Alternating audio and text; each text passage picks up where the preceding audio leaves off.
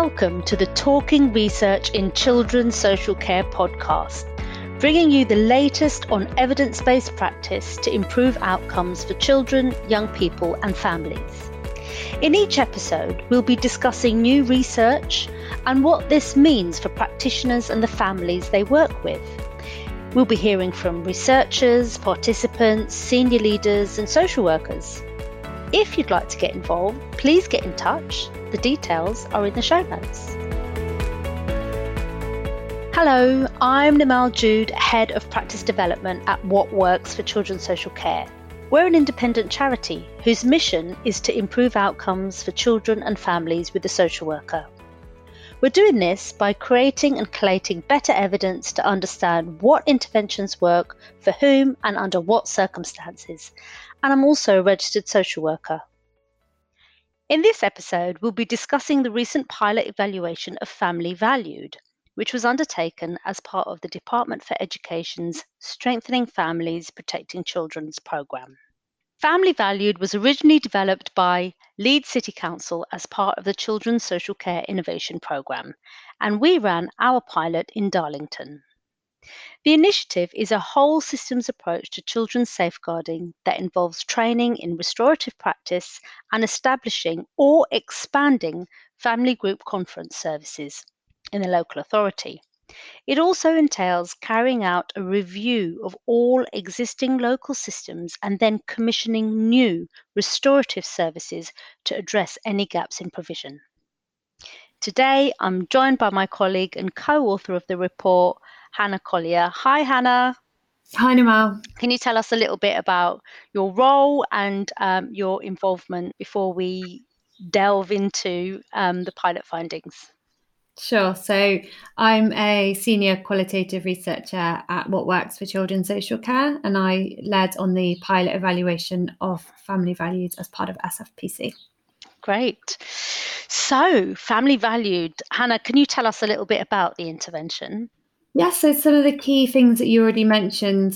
So one of those in Family Valued is restorative practice. And this is quite a well-known model, but it's one where decision-making and problem-solving is done collaboratively. So working with families rather than doing things to them or for them, really thinking about their strengths and building those relationships to promote shared accountability.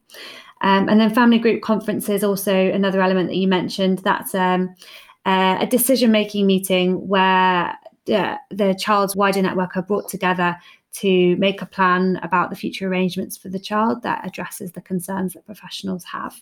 And then there's also an element of Family Valued that involves a review of the local services and systems and structures to think about making sure that they optimise relationships and restorative practice.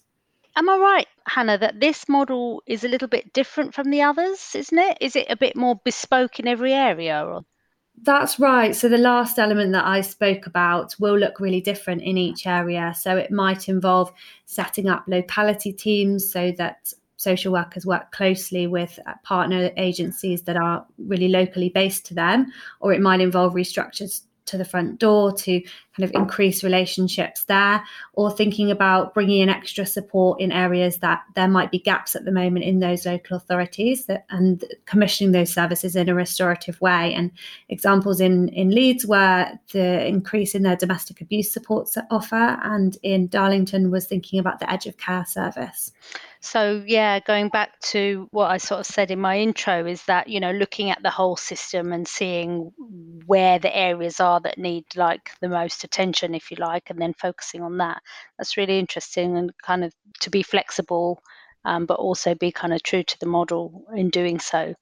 So what did we learn from this particular pilot evaluation? So the pilot in Darlington, the local name for Family Valued used in Darlington was actually Strengthening Families, and they didn't use the Family Valued name there. So as well as the training that we've already covered in restorative practice that's provided by the model developers, Darlington had some specialist roles that provided additional internal training, and these were called their relational and restorative advanced practitioners. So they delivered bespoke bite-sized training sessions to staff and helped staff with any issues that they were finding with learning and developing in their restorative practice. In terms of their family group conference service, they increased from 2 to 6 FGC facilitators and also recruited an advanced practitioner role to lead that team. And that meant that they were able to offer more family group conferences and also open those up to more referring teams. So staff from early help began to be able to refer to family group conference as well. And that sort of bespoke reform that we spoke about included that edge of care service and increasing the offer there for families, and also the changes to their front door to reduce changes in social workers, so families had more consistent relationships. There were, I suppose, a few things as well within Darlington that we noticed that rolling out a model like Family Valued takes a really long time. It's such a big model that reaches into every aspect of children's social care offer, so it takes a long time for it to become fully operational. And obviously the COVID-19 pandemic was another factor there, but it is a big model anyway. And there were elements of the model that they had to that were not appropriate for Darlington. So this again comes into that sort of local tailoring, whereas Leeds is a larger area and they have the locality-based teams. In Darlington, it's a very small city, and so locality-based working didn't make sense. The services are all close together anyway, so they didn't adopt that element that was key to the model in Leeds. Yeah, I mean, that makes sense in terms of kind of the size of kind of different local authorities. So what did we learn? What went well in Darlington? We saw lots of things that went well in Darlington. The training was really well attended, and that included through partners across health and police and education, which is a really important part of the Family Valued approach, is really reaching out to partners and building those relationships and that understanding of the restorative approach. And although they were working virtually for family group conferences for a lot of that period that we were observing them for, their format of running the family group conferences was still able to be delivered as expected, even though they were doing it in quite a different way due to the pandemic. So they still had lots of the key elements in there that we would have looked out for in terms of how those sessions were prepared for and how they ran. And staff were generally positive. They felt prepared by the support that they received and the training in terms of the Family Valued approach. There was also sort of generally stability in the workforce, and we'll talk a little bit about some sort of short-term instability later on in our conversation. Caseloads were mostly manageable, and relationships with partner agencies were generally good as well. That's come up again, isn't it? That kind of staff feeling kind of prepared and supported by the information and training and support and stuff that's come up in most of the pilot evaluations. So it's really good to see that staff reported that here. And so what did we learn about how Family Valued works with families to protect children?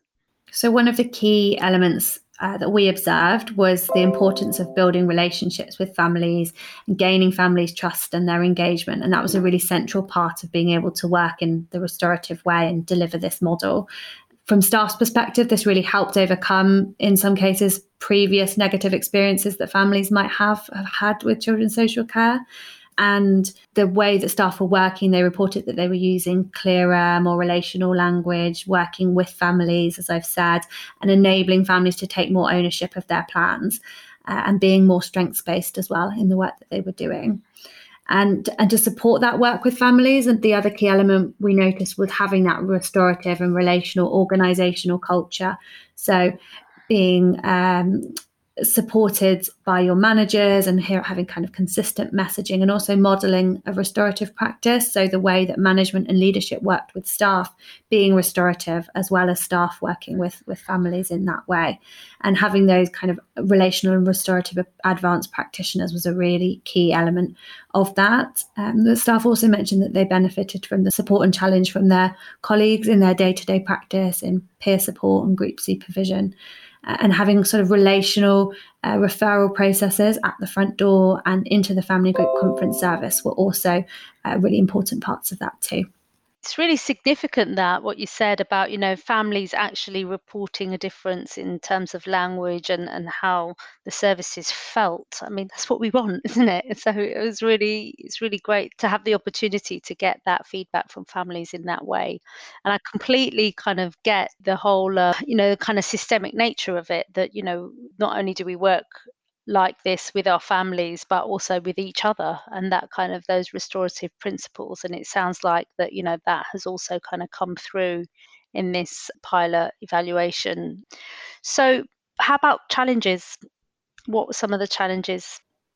We mentioned COVID, and that was a really big factor during the rollout of Family Valued, as it was in all three of our pilots. So in Darlington, there were some delays for some of the trainings, and that a lot of that had to then be held virtually, as did meetings such as FGCs, as I've already mentioned.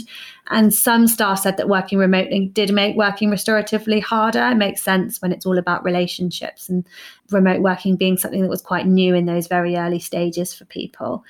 But there were also benefits of remote working that were mentioned. So, for example, in family group conferences, you were able to get attendance from family members who lived much further away, but provided that family support nevertheless.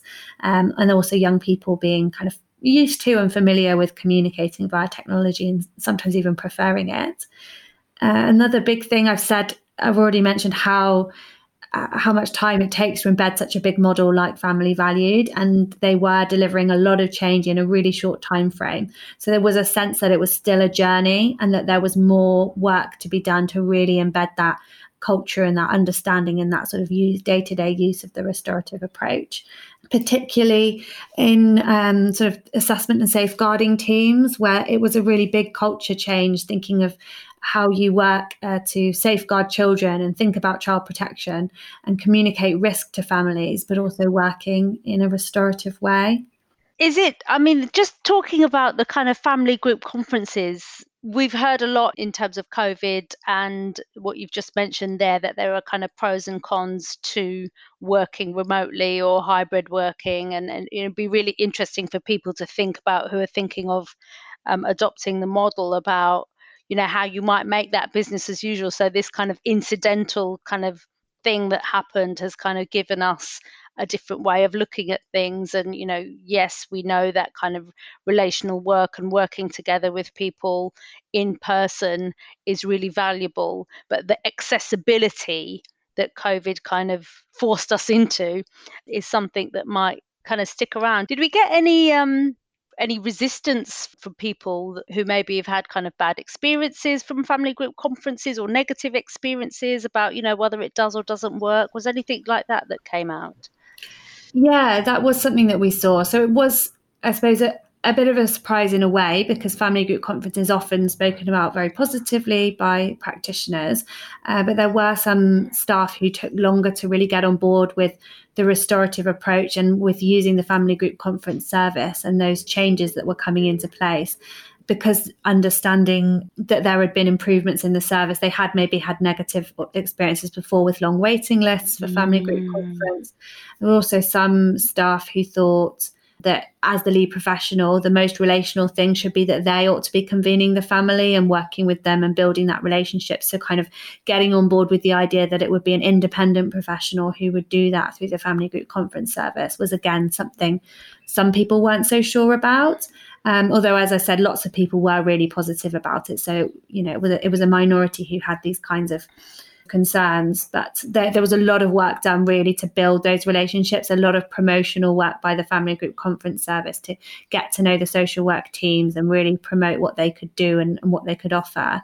And I think over time, as staff experienced positively how that service was working, the sort of hearts and minds were starting to be won.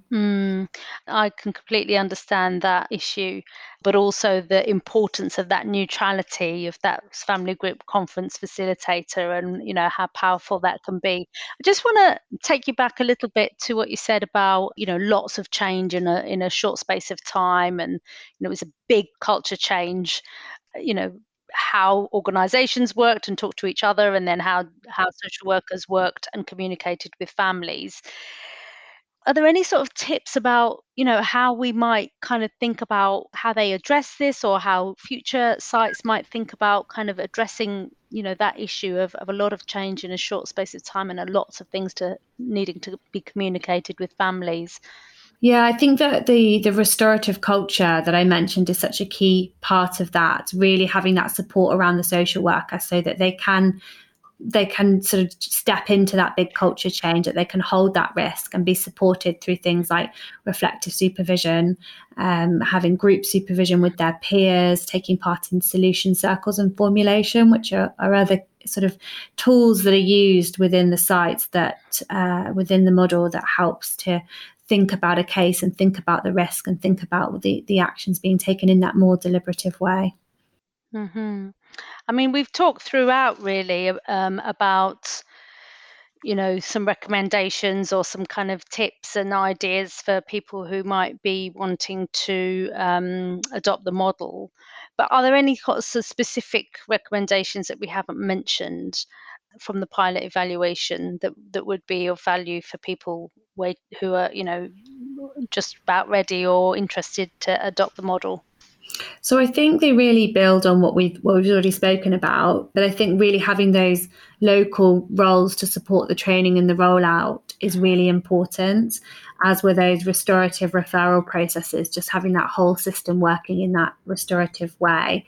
Another one that we haven't mentioned but come up in this model as well as the other models for SFPC was that integration of family valued alongside whatever existing practice model is in place, and making sure that messaging is really clear to staff from the outset of which bits they're supposed to use and how they fit together and when. And just thinking about sort of planning ahead for some of those things like the potential turnover and changes in workloads, and making sure that those issues are sort of addressed at the outset. That's a really key point about integration with other models. And I suppose what I was thinking is, how sites, and for people listening, are thinking about how you involve your staff in planning how the models do kind of sit alongside each other and what works. The people who are actually, meeting families and out there and involving them to help with that navigation, I suppose, and to have those kind of conversations. It's so valuable to have kind of a complete slice of the organization involved, so everyone's looking at it from their kind of line of sight, I suppose. Yeah. So what's next for Family Valued? So similarly to what we're doing with family safeguarding and No Wrong Door, we have our impact evaluation coming up, and it's ongoing in Warwickshire, Newcastle, Coventry, Sefton and Solihull. And this is looking at the impact of family valued over time on the likelihood of children being looked after, as well as a number of other things that relate to child protection and child in need plans, kinship care, reunification and school absence rates.